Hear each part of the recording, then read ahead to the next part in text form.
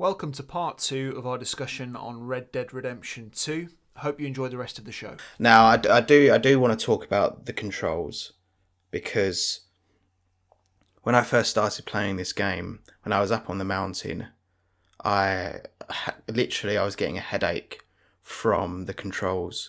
I've never played a game so weighty as this, especially when you're in that snow. It felt so unintuitive, so unresponsive. I was shocked, especially since we'd just been playing Red Dead 1. Red Dead 1 plays quite nicely. It plays quite fluidly. It's a smooth game. It's fun to play. It's easy to play. And then I just felt like I was wading through mud the entire time with Red Dead 2. And up in those mountains, I had to really massively tweak my sensitivity settings just so that it was bearable. Now, it does get easier when you come down from the mountains, but question for you, is this game fun to play? I think it is, but I agree with you on the control aspect, and I know a lot of people had that issue in that it's very weighty, and I think the thing that Rockstar really got called up upon here is the realism and how realistic they made it, because in some games, if you flick the analog controller around, your character will immediately turn. Here, you flick the analog controller and Arthur will do a slow turn, do some steps, maybe get caught on something, and it's a lot slower and it's a lot janky. It's somewhat like real life. And I think a lot of the argument was, is this too far? Because this is still a video game. This is still supposed to be a game that you can just flick on, and as realistic as it is, there are still elements to it that are gamey. And I suppose it's the question is, did Rockstar go too far in terms of everything that they made realistic? Yeah, and I suppose it's not the question. I asked the wrong question there, which is it fun to play? But the question should have been, could it have been more fun to play? I'd say so. But I think one of the reasons that I like this game so much is the level of realism that's in it. And I think Red Dead 1 is a lot more arcadey than Red Dead 2, if you know what I mean. Yeah, I did enjoy the gameplay of Red Dead 1 more because it's a lot more like a game than a movie. And not only that, it had some challenge to it. The other thing I said to you was that there's very little challenge in Red Dead Redemption 2. I mean, the only time you're going to fail missions is if, for whatever reason, one of your companions gets shot, or if someone rides off, or you get left behind because you're doing your best to move your unwieldy horse so it doesn't hit trees and you don't fly off and you don't have an accident. But the only other time you'll die is if a stray bullet hits you in the head and ends up killing you that way, which is just pure chance. Or if you've got tuberculosis. Yeah, and then obviously your health goes way down. But it just feels like from the very beginning to the very end, there was nothing. I don't think the gunplay changed especially. I don't think there was any real challenge there. I think it had been toned down to allow everyone to experience the story, which I can understand, but I would have liked a bit more challenge there. Now, this morning I went on Reset Era, which is basically a forum where lots of gamers publish their gaming opinions and then they get comments and feedback from people. It's kind of like the Reddit of games. And someone had posted an article saying, does The Last of Us Part 2 show how you do a cinematic, realistic experience with still fun gameplay? And then at the end it said brackets Red Dead Redemption 2. And from what I've played, I mean, you'd imagine from all the publicity and that The Last of Us Part 2 was going to go down that route too and really have this super realistic, super heavy gameplay. I thought it was going to take it a step further, but I was pleasantly surprised that it controls as, in fact, even more fluidly than The Last of Us Part 1. So for my personal feelings, I think they took it too far. I think there's a middle ground between Red Dead 1 and Red Dead 2 that they could have gone that I would have preferred. Because it's a sandbox game. It's still a sandbox game. Rockstar makes sandbox games and they marry them to movies. Either really overworked stories or sometimes stories with a lot of potential that never quite make it. I think this is a flawed story with some really fantastic parts in it. But that sandbox nature of their settings, that's the part that encourages you to mess around with the physics, to see what you can do with the horses, to see how big a wreck you can create, and things like that. And the physics are still there, but it's just so heavy, and it's not as fun as it was. I remember when we were at university, we used to mess around on GTA 4 and do physics stuff and just completely Jump out see how far we could push. See how far we could push the game. But you just don't get that here. I just think it's one step too far for me. And I just think that is my largest criticism of it. Well, actually, that and the pacing. I think those two things are my biggest criticisms of it. And I realised that I've been the counterpoint to what you're saying a lot of the way so far. But I suppose, do you have anything else to say about the controls? Not really. I mean, I agree with you in terms of the controls. They're very stiff. They're very heavy. And I think you get used to them, and you tweak your controls a bit while you're playing. I didn't. I just kept it as it was. And I think it's jarring to begin with, but you do get used to it. However, the argument is then, well, you don't have to get used to it. It should just control better. And I get that. But it wasn't I agree. That drew away from the experience for me. But I can understand why a lot of people did have an issue with it, because it's the main point of play, isn't it? The controls, that's how you interact with it. Yeah, and I agree. You do get used to it, and I suppose it's when you go from that game to another game and you realise that the other game controls so much better. That's when it becomes a thing. But I think what you can see very clearly in Red Dead Redemption 2 is the priorities of Rockstar. The priorities were to create this realistic, living, breathing world, which, for my money, is their best world yet overall. Yes, I do think it lacks the loneliness of RDR1, and that's a shame. But in terms of just the size and the diversity and it being a living, breathing world, it really is on its own level. But I just can't help but think, what if they'd have had that some of that loneliness in there as well? I think it would have nailed it for me. The loneliness aspect is somewhat in the game, but it only comes in the epilogue, and this is something that I think segues quite nicely, because I want to discuss the ending initially, and I also want to discuss the epilogue. Now, I know that you haven't completely finished the epilogue, so we can only discuss it to a certain extent. No, you can give spoilers. We know what happens, I'm not don't you? Fussed. It is what it is. I said I think John's going to kill Michael. Sure. So we'll start with the ending to the main story. There are 6 chapters in this game, so we'll discuss the ending to the 6th chapter, which is really classed as the end of the main game. So obviously Arthur's got TB, and that's going to kill him. He knows it's going to kill him, and for the second half of the story, he's really going out of his way to start doing good if you're playing the game the way that it's intended to be played, I suppose. Now, I mentioned earlier there's an honour system in this game, and what you do throughout the game, everything will go to your honour score. So if you just randomly start shooting people, your honour will go down and you'll become dishonourable. If you go around helping people, greeting people, which for some reason raises your honour, just doing small things like helping people ride back into town, giving them medicine, your honour will go up. And your honour level at the end of the game will tell you which ending that you're going to get. The first time I played through this game, I got the dishonourable ending because I was right down the middle, and I think I was just slightly more towards dishonourable, whereas this time I was high honour, so I got the good ending, I suppose. And you also got the good ending, didn't you? Yeah. Do you think they included the honour system to encourage players to play in the way that they wanted to? Because there is data out there that shows that if you have an honour system, the majority of players will play the good way, even if they don't want to, because they know that it will impact. Generally speaking, if you've got an honor system, it's going to impact the ending. So people want to get the quote unquote good ending.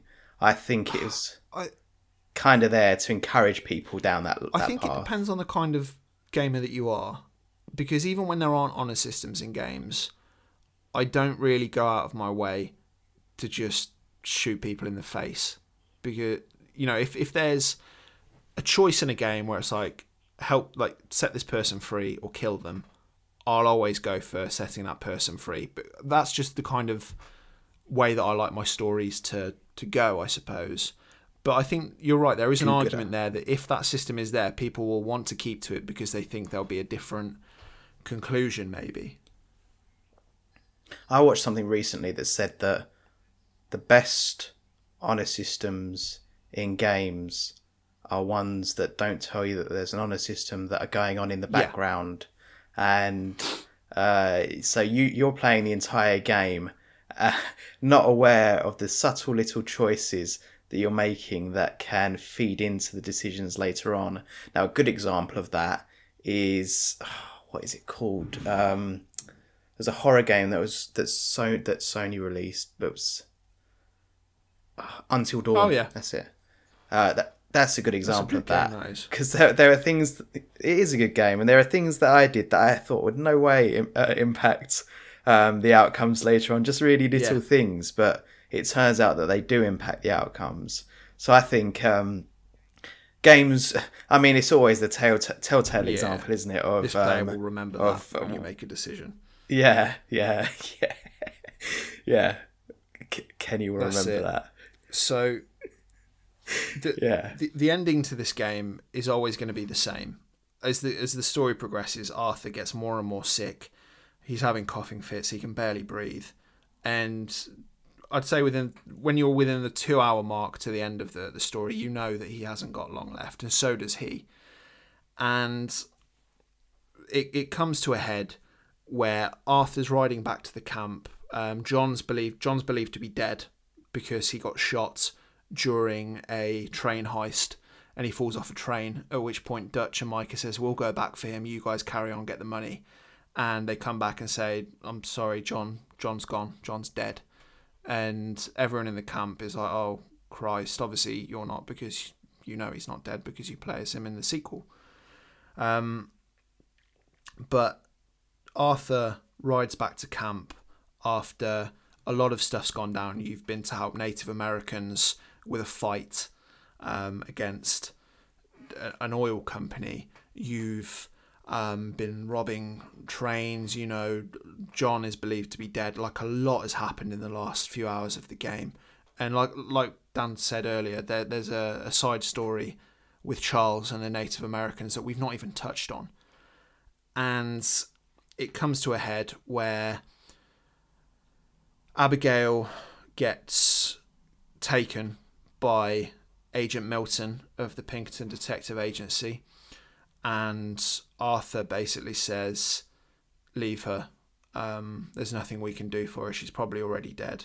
Jack, sorry, you're an orphan. And Arthur's like, no, I'm going to go save her with another member of the gang, Sadie Adler, who is a good person. You save Abigail, you go back to the camp, and there's a huge Mexican standoff with Arthur with his gun pointed towards Micah, Micah pointed with his gun at Arthur. John comes back and said, you left me for dead, and everyone's surprised because John's still alive. And then Arthur points his gun at both Micah and Arthur with John on his side and basically says, now who's staying loyal to me? You mean Arthur points his gun at Micah and Dutch, don't you? Dutch points his gun at Arthur and Micah as well. Oh, right. You just said Arthur points his gun at Micah and Arthur. But yeah, basically it comes to a point where Dutch says, who's loyal to me and who's betraying me? And on Dutch's side, you've got Dutch, Micah, two of Micah's friends, Bill and Javier. And on Arthur's side, it's just Arthur and John.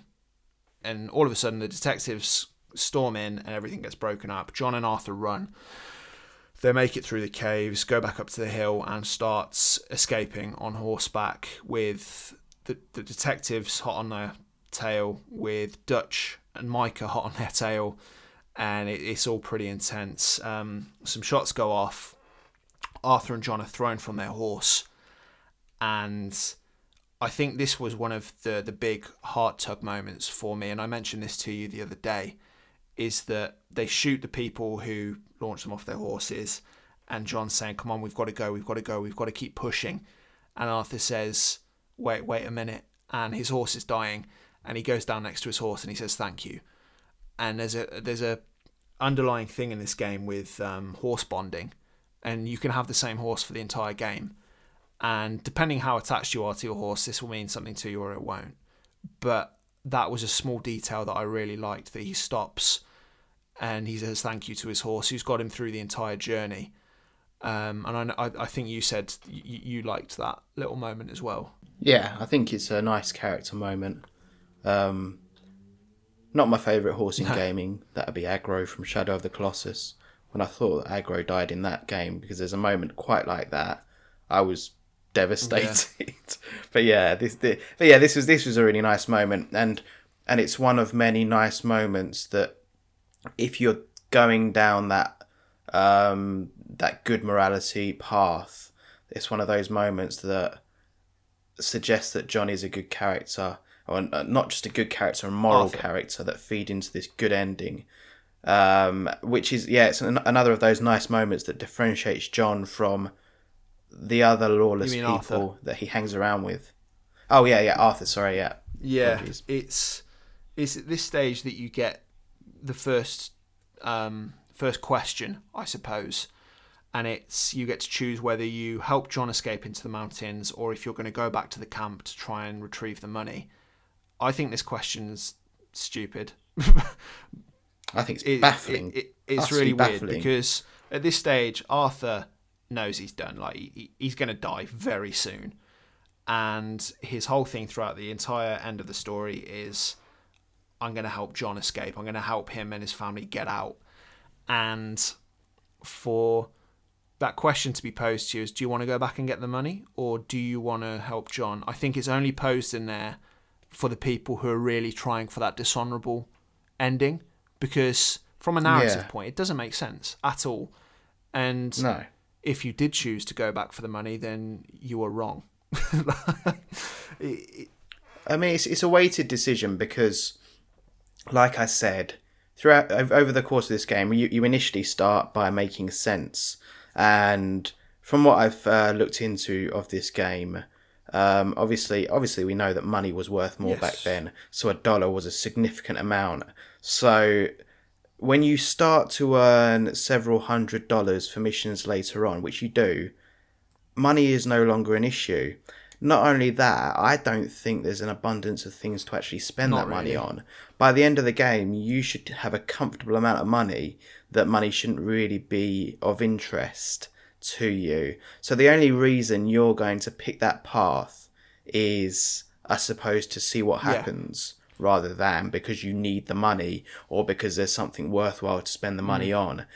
I just think, I mean, that to me, that's a bit clumsy, because surely the decision at the end should be two equally weighted things that could attract you just as much from one thing to the other. But it's such a weighted decision. You've got John right there. You know he's got a son. You know he's got Abigail. You know that he is the protagonist of Red Dead 1. So you already like him. You know he's a good guy. So do you want to... Yeah, so do you want to save him? Do you want to... You know you're going to die, like you said. Do you want to die in good standing with him? Or are you going to run off and get some money for whatever reason? For all you know, you're going to die in the caves anyway, because you know you're dying. So what are you going to do with that money? So if you choose the correct option, in my opinion, you're going to go and help John escape into the mountains, at which point they keep running and they stop because Arthur has another coughing fit, and John says, keep pushing, and Arthur says, no, I've pushed as much as I can. It would mean a lot to me if you just get out of here. And John's reluctant to do so. He doesn't want to leave Arthur behind. But Arthur says, go to your son, go to your woman, run. and he gives Jon his hat. He gives Jon his satchel, which has got a journal in, and Jon goes, and Arthur's left at the top of the mountain to hold off the detectives.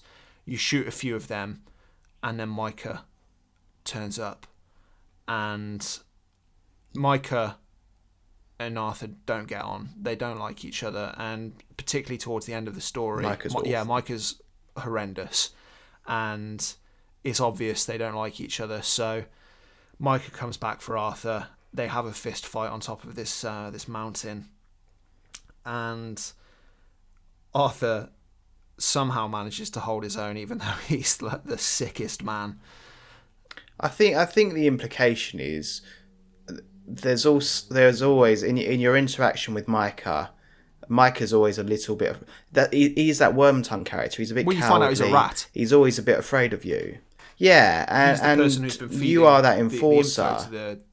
The FBI, basically.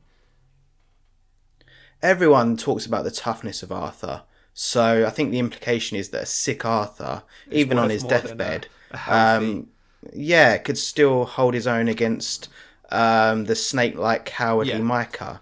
And just thinking about this, wouldn't the decision? Obviously, they'd have had to rework the endings. Wouldn't the decision of to help Jon get out or to go back and kill Micah? Surely that would be a better decision for that ending. Because it's basically, do you let go of your past and move on and die having not got closure, but having helped someone, or do you go back and... Because I think that would have been a much more difficult decision for me. Yeah. I mean, with this, you always get the impression that Arthur wants to take the moral high ground with Micah. He hates him, but he knows that he's better than that towards the end of the game. And there are moments before the ending where Arthur sits down with a nun at a train station and he says, I'm a bad man, I've killed a lot of people. And the nun basically says, but it's about what you do now with the time that's left that really shows you who you really are. And it's again the question that's posed to you: are you going to go and help someone, or are you going to go back and kill someone? And I suppose one of the reasons that they didn't put it as that question is throughout the entire game, Arthur is telling Dutch that revenge is a fool's game. We don't have the luxury of revenge because it never leads to anything good. But I understand that, but wouldn't it be more interesting to put that decision in the player's hands to see whether the player would walk away or whether the player would get revenge? Because I think I would have gone with Jon, but I tell you what, if they had presented that option to take out Micah there and then, it wouldn't have been a straightforward decision. Sure. Because he's so frustrating. Yeah, I know what you mean. He's such a good villain. He's such a good villainous character. He's so easy to hate. But yeah, it comes to a point where they're having this fist fight on top of the mountain, and really the fight is the thing that kills off Arthur. Like, he's done by the end of it. He can barely breathe. Dutch comes back in, and I think it's a bit of a heartbreaking moment because, like we said, Arthur is basically like Dutch's son. And you've got Arthur on the floor being black and blue, can barely breathe. And he says, Dutch, I gave you everything I had. This guy's a rat. Please just do the right thing. And obviously Micah's like, no, he's sick. He's dying. He's a liar. And there's a moment where Dutch looks at Arthur on the floor. He looks at Micah and he just walks away. He just goes. And yeah, it's really powerful. And it's at this point where your honour standpoint will give you the ending that you've earned. If you've got a high honour rating, Michael will just walk away and leave Arthur to die on top of the mountain, succumbing to his TB, looking at the sunrise. If you're dishonourable, which I was the first time I played this game, it's a very different ending where Dutch walks away and Micah can't take the fact that on a moral high ground standpoint, Arthur's beaten him. And he goes up to Arthur and shoots him point blank in the face.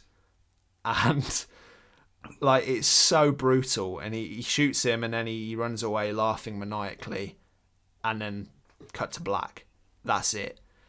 And I think the good ending is really the one that you want to go for, because it's a much more... what's the word I'm looking for?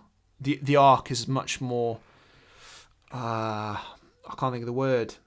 It's a much better arc, basically, for Arthur to have him die that way, because you know he's going. Pleasing. Yeah. More pleasing arc. And the game then picks up. It said some years later. I think it's about 5 to 7 years later. And for the epilogue, you control John, who is trying to go straight, but it's very difficult to do so. So the epilogue is about 10 hours worth, I'd say, of getting to the point where you are when you meet John in Red Dead Redemption 1. You're building his house on Beecher's Hope. You're trying to make things work with Abigail. You come across Uncle. You meet a few of the members of the gang. A few years down the line, you find Sadie, who you do some bounty hunting missions with. You find Charles, who helps you build your house. And yeah, the driving force behind the epilogue is getting revenge for Arthur. Sadie is a well-known bounty hunter by this point, and a few hours towards the end, she comes in and says, "I know where Micah is." And the last mission, which is called American Venom, is you, Sadie, and Charles going up into one of those snowy mountains, taking out all of Micah's men. And you've not seen any footage of this, have you? Do you want me to discuss it? Okay. Yeah, carry on. So, John makes it to the top of the mountain on his own. Sadie gets shot. Charles gets shot. They both survive. But John makes it up there on his own. And there's this shack. And he gets to the front. He says, "Micah, come out. I know you're in there." Micah comes out. And he's saying, you should join us. And Arthur's like, "No, I've come to kill you." At which point a gunfight breaks out, and like the rate at which Micah shoots you is ridiculous. Like, he's so fast. But Sadie comes out of nowhere, grabs Micah, and then all of a sudden, out of the shack, Dutch comes out as well, which I don't think anyone really expected, because the way that it's left at the end of the story, you think that Dutch has just walked away from it. He doesn't care. He's done. But Dutch comes out, and John's like, "Oh, Dutch, been a long time." And you get another Mexican standoff, I suppose, where Micah's got his gun to Sadie's head. John's pointing one gun at Micah, one gun at Dutch, and Dutch is pointing again his gun at Micah and one gun at John. And some dialogue takes place where John's basically pleading with Dutch, "Look, this guy was a rat. He's the reason everything went down. He's the reason that Arthur died." And Dutch kind of sees sense. He shoots Micah once, at which point gives you the opportunity to just unload all of your ammo in Micah's face. And then Micah dies. So how well done is that? Because like you say, I haven't played it. How well done is that epilogue? Is it satisfying? It is satisfying because, Dutch... It sounds really clumsy. It is it isn't done perfectly, but the way... Well, I don't know why Dutch had to be there. I agree, and this is something that plays on my mind a bit with this, because I really liked how Dutch just walks away when Arthur dies. So do I. I think that's fantastic. He comes back out, and John's words obviously get through to Dutch, because he shoots Micah once in the chest. Yeah, which again, it's just a just a rerun, isn't it, of that original ending? And Micah kind of looks at Dutch and he says, what does he say? He says, "You shot me pretty good." And it then goes into a Deadeye section where basically you just tag all the areas on Micah you want to shoot. You shoot him. He kind of stands there for about 2 seconds before he just collapses and dies. John looks at Dutch, says, I think he says thank you, but Dutch does the exact same thing that he does with Arthur. He looks at John and walks away, just walks off. This just sounds like comical. It's very strange. But then Arthur goes into the shack where they were, and all of the money that they've been accumulating throughout the entire game is in there. And then for the that money, that you don't so for need. the rest of the game, which is basically, if you've not done all the side stuff and all the extras at this point, that's your opportunity to do that as John. You do that with about $20,000, which you don't need. But so, how satisfying was the act of getting revenge? I like it. Did you feel like because okay, Mike is awful, and I think if they'd have just done it as like a gun duel or something, I don't think I'd have been as satisfied. But because the way that Mike had done, I mean, watch the clip on YouTube when you get a chance, and unless you're going to play it. I will play it at some point. Like I said, I enjoyed this game. I'm going to hang on to this game, and I'm going to play it again at some point. I may even do the epilogue between now and then anyway.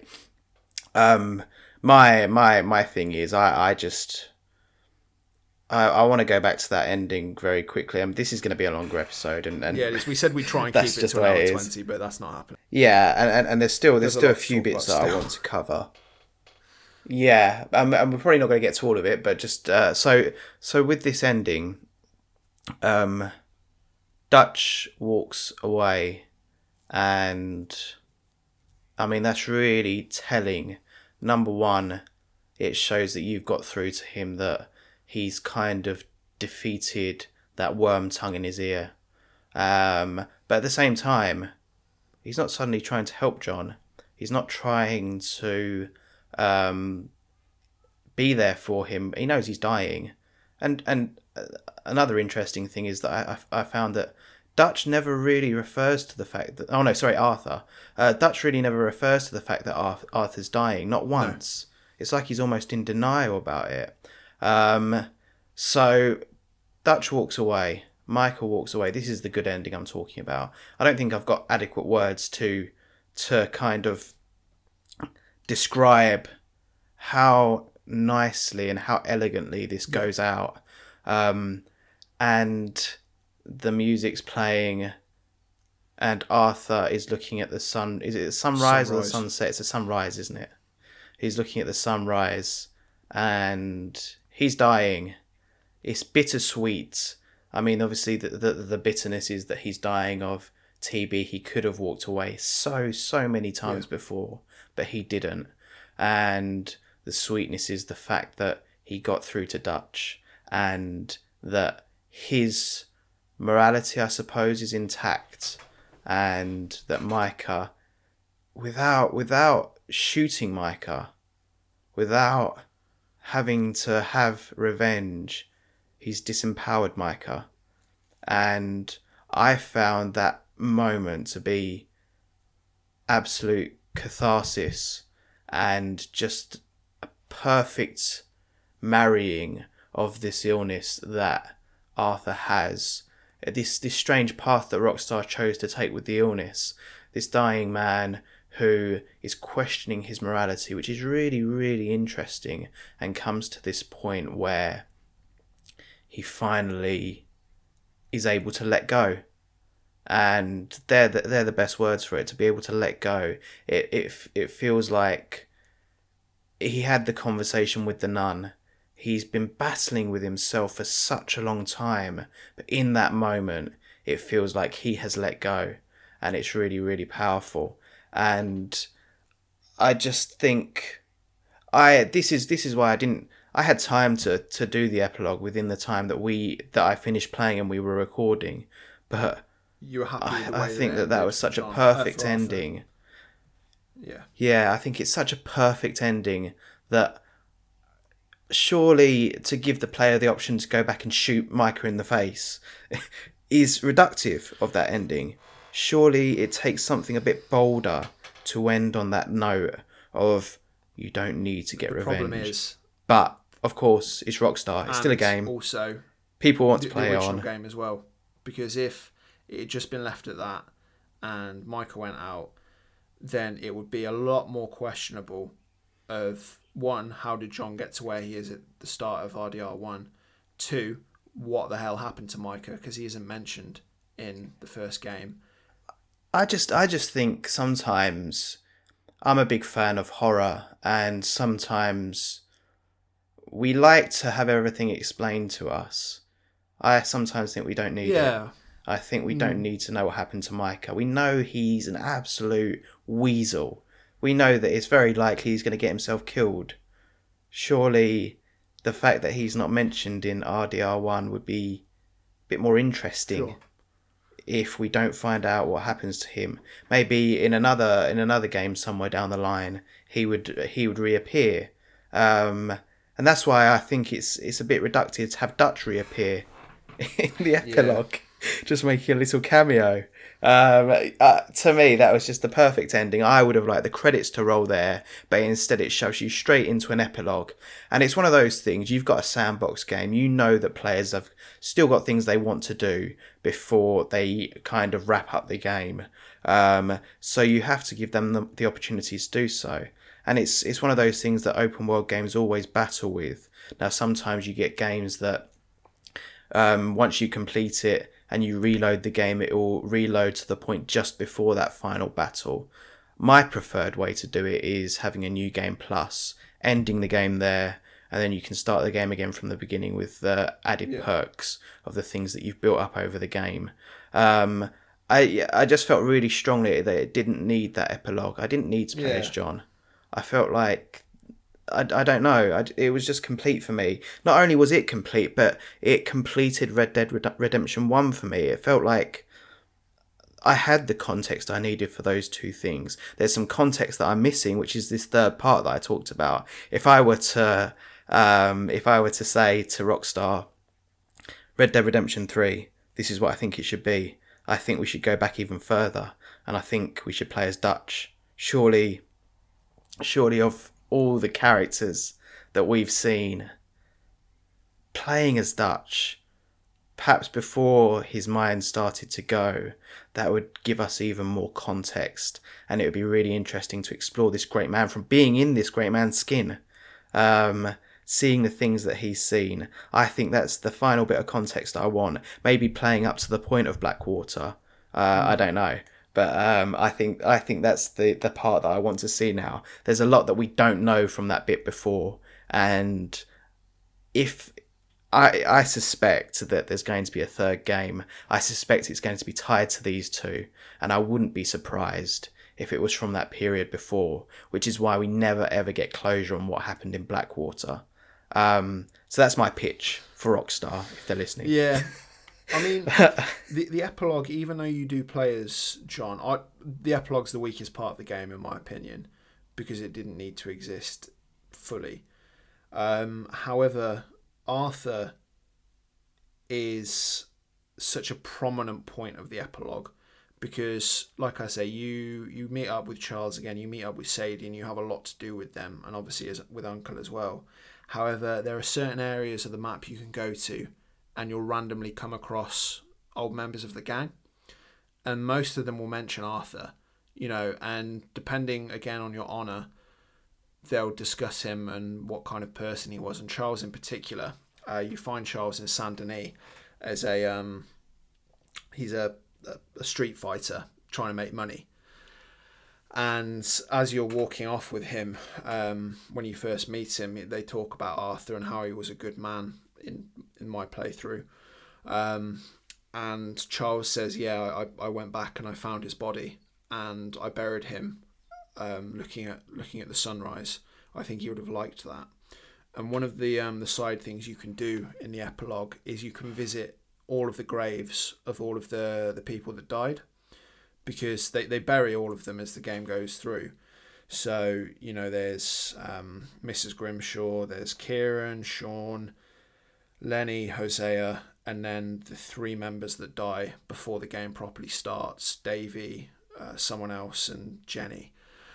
And dependent on the honour that you finish the game with, you can visit Arthur's grave. And if you finish the game with a high honour level, the quote on his gravestone reads, "Blessed are those who hunger and thirst for righteousness.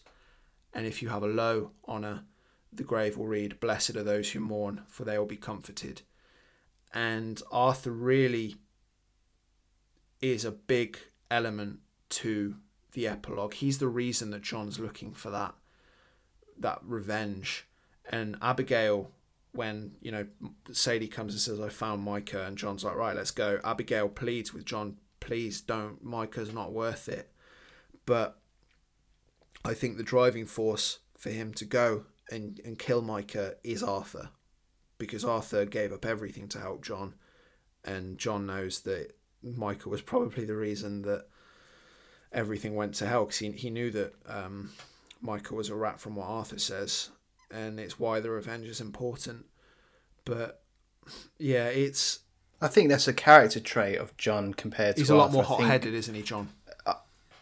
Yeah, and he can't let go, whereas Arthur...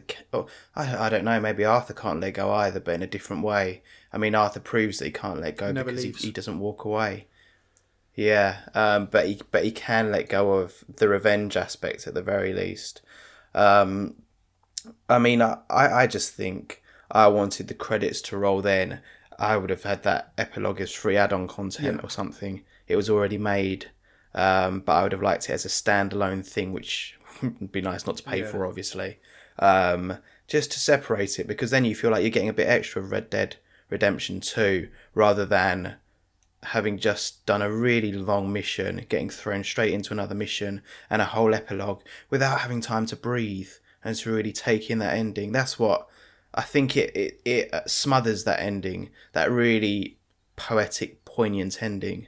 So I think it doesn't do it any favours. I mean, this is all obviously this is all subjective. All of this is subjective. But I mean, I was very impressed with the way that they wrap things up. It was, this is why I say it was a rocky road. It was a rocky journey to get there, but it ended in a very good place.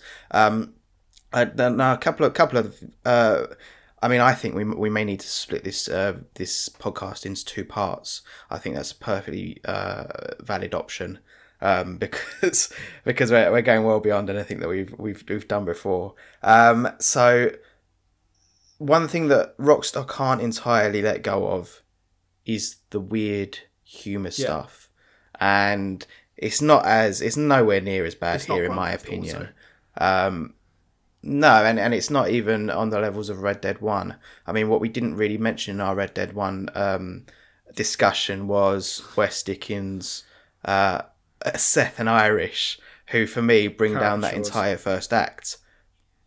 Yeah, I just think them alone just bring down the entire first third of the game.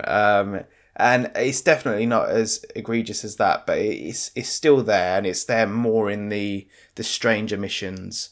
You can see the quirkiness. Again, I don't know if it's necessary. It's not as offensive this time around, which is good. But I still think you can still have some meaty side stories that don't, but they do have those as well, so I suppose it's not really much to say. But the part that I think is worth saying is one name, which I think will trigger reaction in you. Guarma. Yeah, it's a weird section, isn't it? It's very different from everything else.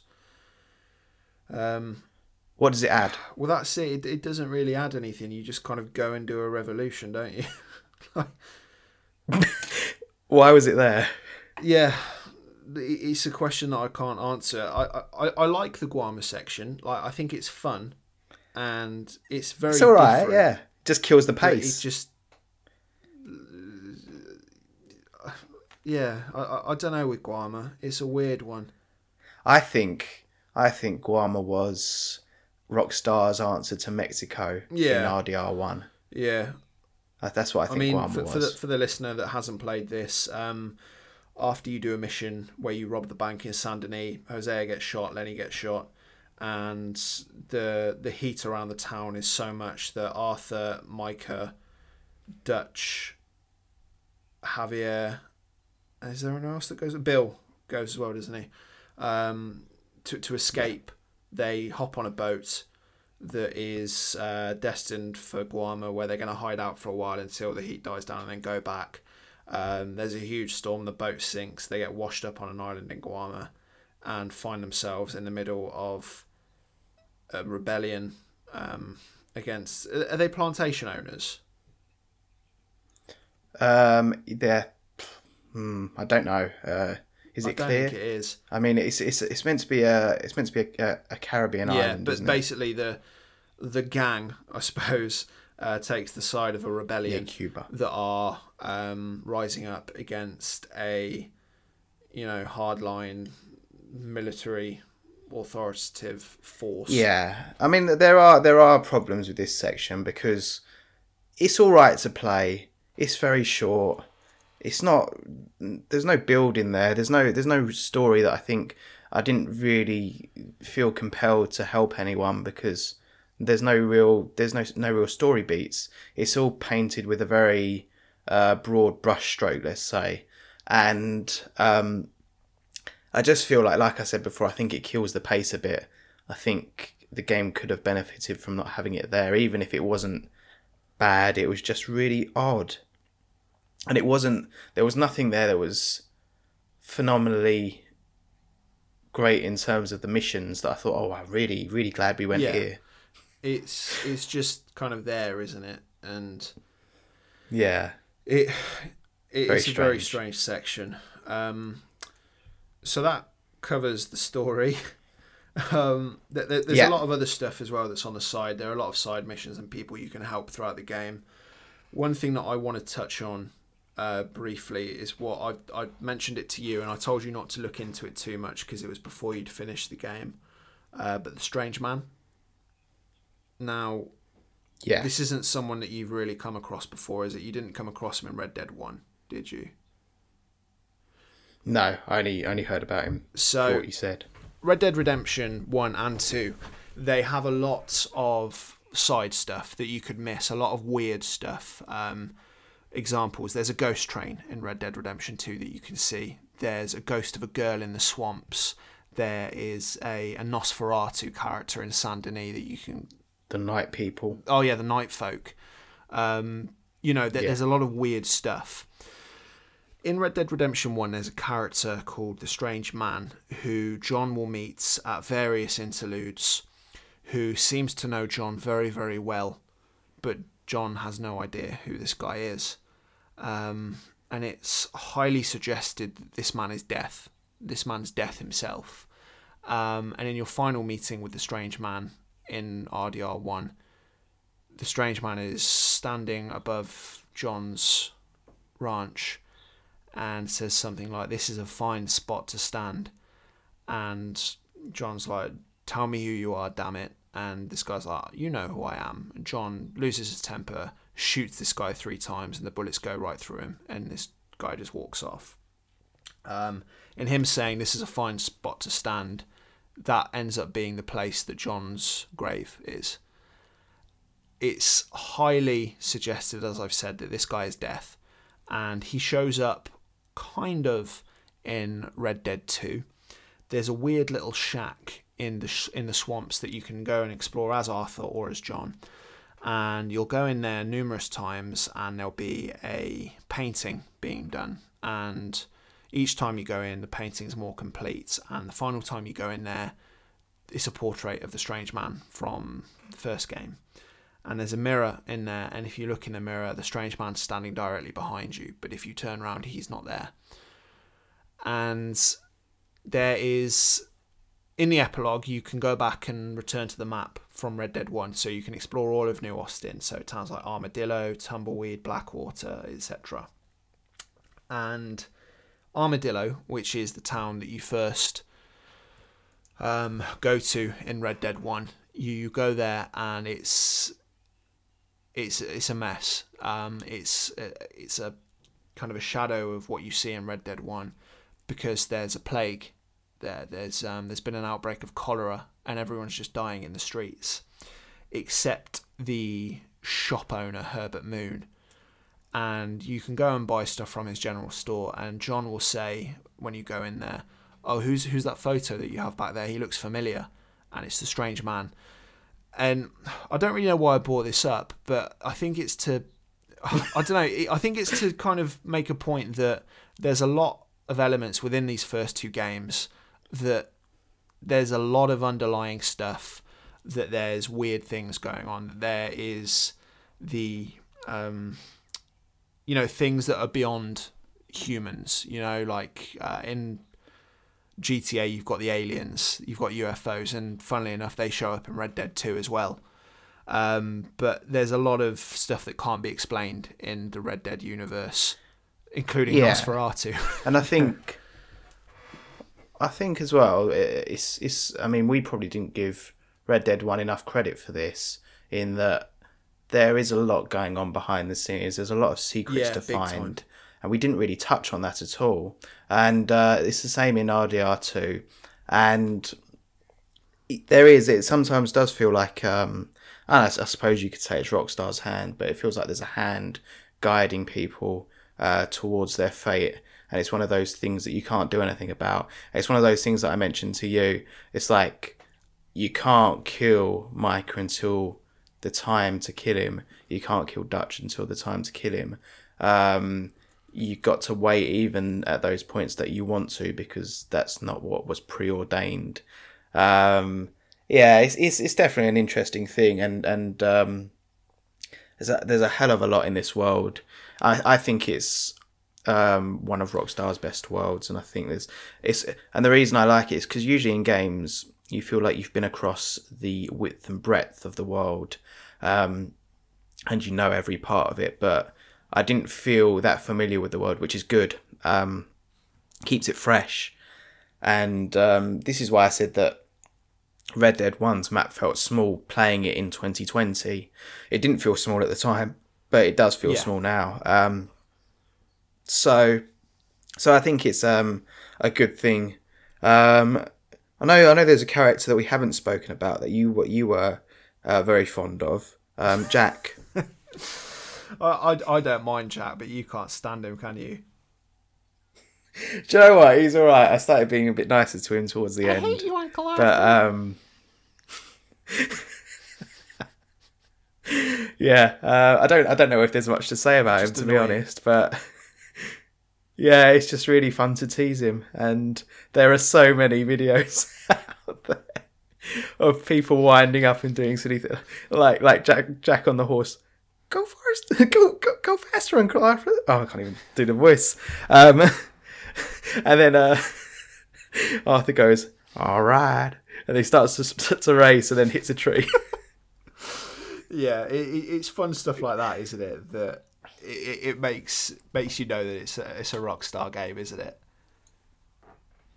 Yeah, I just found him amusing. I thought it was fun to wind him up. There's one more character that I just want to touch on very briefly. Who I mentioned to you, but you never came across, is the old blind man. I came across him. Yeah. Did he say anything interesting? He said the thing that you said, the first one that you said to me, and then he said second one was something very vague and wishy-washy. Well, there's a character in this game called Old Man Cassidy, who's a blind man who asks for money, and if you give him money, he'll tell you something insightful. And again, in the lore, there's a lot of stuff that suggests there are forces at hand that you can't see. And Old Man Cassidy is one of them. And if you give him money, he'll tell you something. And he says things that will come to pass. So I've got a few of his quotes up in front of me. There's some that he gives to Arthur, and then separate ones for John. So one of the things that he says to Arthur is, that which is killing you will help you finally to see, and see clearly, friend, see and hear. Which is obviously, a relation to everything that we've been talking about, how his morality changes when he finds out his diagnosis. Another one of the things he says is, your father is seduced by the one with the forked tongue. It's no use helping, which is obviously Micah to Dutch. Another one, your whole life, sir, you followed the wrong star, which is a jab at Arthur for, following Dutch. What have we got? Even when all reason is lost and all truth has become lie, you will stand firm, for loyalty is both your saving and your curse. And he only says three things to John. To John he says, embrace those who love you, not the memory of those who pretended to. And there's another one, two strangers seek thee, one from this world, perhaps one from another. One brings hatred, Micah. I'm not too sure what the other brings, which I think is supposedly Arthur watching over Jon maybe. And the most telling thing that this guy says to Jon is, "They will come for you, friend, and when they do, you'll not have a choice, but you've lived better than most," which is obviously a jab towards the military coming for Jon at the end of RDR1 and being shot. So I just wanted to throw that in there because I think he's a really interesting character. Yeah, which you can argue. Someone pointed this out to me that Jon's redemption is in Yes. death, and he has lived a better life than most. We mentioned that in the first episode, didn't we? That Jon doesn't really get redemption, and if arguably you wanted to say he does, it's in his death. And I think you could say something similar of Arthur in this game, that Arthur's redemption comes from realising what is important and helping the people around him. That's his redemption. Yeah. All right, so let's come to closing, I suppose. So, as you said, this was number 8 on the list. So, what are your final thoughts? Is it worth playing? And where does it rank for you? Yeah, I mean, like I said at the start, this is now probably one of my favourite games ever. So, in terms of my thoughts on it, it would be on the list. I'm not going to say that it's perfect. It isn't. And a lot of the stuff that you've said is absolutely valid. There are a lot of flaws with this game. It can be too slow. The pacing can be off. There are parts that make you think, really? And it isn't a perfect story. But I think when you look at it from the point of the story of a man seeking redemption and trying to right the wrongs of his life, I suppose, it is a very powerful story, and it's a very character-driven story, this game.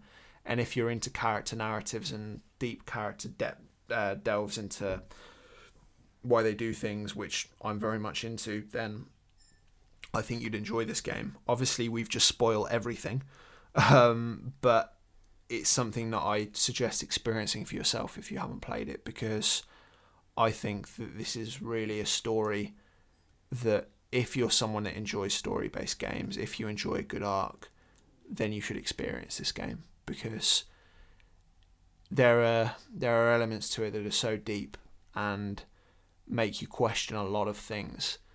So, yeah, and I think it should be on this list. I think being in the top 10 is the right place for it, in my humble opinion. But, yes, that is my overall thoughts That on are it, we indeed. opinion. What about you? Same question. Yeah. Rocky Road. And this is one of those cases, I think you play any game, there's no such thing as a perfect game. You play any game, you've got your good points, you've got your bad points, and there comes a point where you have to weigh within yourself whether those good points outweigh the bad points. If you've got a generally good feeling about a game, then you'll start to see those bad points as quirks. And if you're feeling negative about a game, you start to see those good points as, oh, they're all right, but they're not. So I like to go with my gut feeling, and I'd say the good does outweigh the bad here. And I think the character of Arthur transcends the game itself. So the game itself is flawed, but the impacts of parts of that story of Arthur's character, not all of them, because like we say, the pacing was all off for a long time and there was not a lot happening, and he does turn on a dime towards the end of the game. But those parts, those moments of his character really struck me quite deeply. So enough to make me really think, I don't know, the game really spoke to me in that way. So yeah, it was a very, very strange relationship that I have with the game, but I really did enjoy it, and I will play it again. And that arc of Arthur's character is not even the arc, but those moments of Arthur's character, those moments of truth that we got to see, they'll stay with me for a long time. That's really, really high praise. It does deserve to be on the list, in my opinion, as well. I don't know if I'd rate it as highly as you would, but it would be in the top half of my list, and that's I think that's a big compliment for me as well. To summarise my feelings of the game, there's a moment that I mentioned to you, which was my favourite moment. It was a very small moment, and it was riding north to the, I don't know if it's Wapiti or Wapiti reservation, and you're riding up there, and it's quite out of the way, and the game's truly phenomenal soundtrack is doing real work here. So first of all, you get these kind of drums that kick in, and then you get pan pipes as well, so you've got this really nice soundtrack going on in the background, and you arrive in the reservation. You can't use guns here, and I arrived at night, and all the teepees were lit up, and it was quite really beautiful to look at. And as I did for most of the game, I went up to greet people, because ridiculously, going up and greeting people is the best way that you can get your morality up. So when I was riding through Saint Denis, I was literally greeting people constantly, and my morality was going, my morality was going way up because of it. I'm trying to think what some of the things that John says. So I went there, and the reaction was very different. Basically, the Native Americans were scared of John, Arthur, and what John represented, and why Arthur, and why Arthur was there. And I just think it was such a small, subtle moment, and I just think it spoke volumes. So that's why I like this game. Those are the deepest moments too, especially with Rainsfall, the chief, when you're riding with him. Yeah, Arthur, some lovely stuff there. About his son who died, and going like, it's deep moments like that, and they're pretty heavy, and I think those are very good beats in the game. Yeah, it's two old souls reflecting, and he happens to be one person that Arthur feels comfortable opening up to, even though he doesn't really know him. Yeah, which is interesting, which says a lot about Arthur. So that really summarises how I feel about the game. I think, like I said, I would have preferred to do it in the other order and done Red Dead Redemption 1 now. Because I think that Blackwater section, the section that I really want to replay is Blackwater. I'm not so bothered about Mexico and New Austin, but I want to play that Blackwater section again, because I feel like there's context there that I now have that will make that section so much more meaningful, I suppose. With Dutch, and not only with Dutch, but John on the ranch. I mean, I like that section anyway. I like the introduction of Abigail and Jack, but I also, because I think it's probably my favourite area in that game anyway, because I feel like it's the most living and alive, and it's the one area of the game that I feel like it feels bigger than it is. So it feels like there are places to explore that you haven't seen, whereas I feel like a lot of the rest of the map feels quite condensed. It might be a reason for you to enjoy the epilogue. The first few areas of the epilogue in Red Dead 2, very slow, very, very sloggy, but I know that the parts that you the parts that you really that sounds amazing. the parts that you really liked in Red Dead 1 were when he was running Abigail. Like slow and sloggy games. It's the parts in Red Dead 1 that you talk about where you really loved Abigail and Jack giving context to John and giving him character and giving him meaning. Yeah. And there is a lot of that in the epilogue that you get to explore after you've built the house, after everything's calmed down. And there are areas to explore around John's ranch. In the tall trees, there's a gang called the Skinner Brothers who are just awful. There's a lot worth exploring with the epilogue, and like you say, you might go back to it sometime. Yeah, no, I definitely will, and I've got nothing against the epilogue itself. It's just coming off the back of that story arc, having that climax. It's really difficult to then want to go back to nothing again, and which is you're resetting. So I good feelings about this game. Right, let's wrap up Yes. there then. I think we should split this one because it's hugely Yeah. long and it fits nicely into 2-hour segments. We'll I'll look at that in the editing. So next game is Dan's choice of game. So would you like to tell us what it is?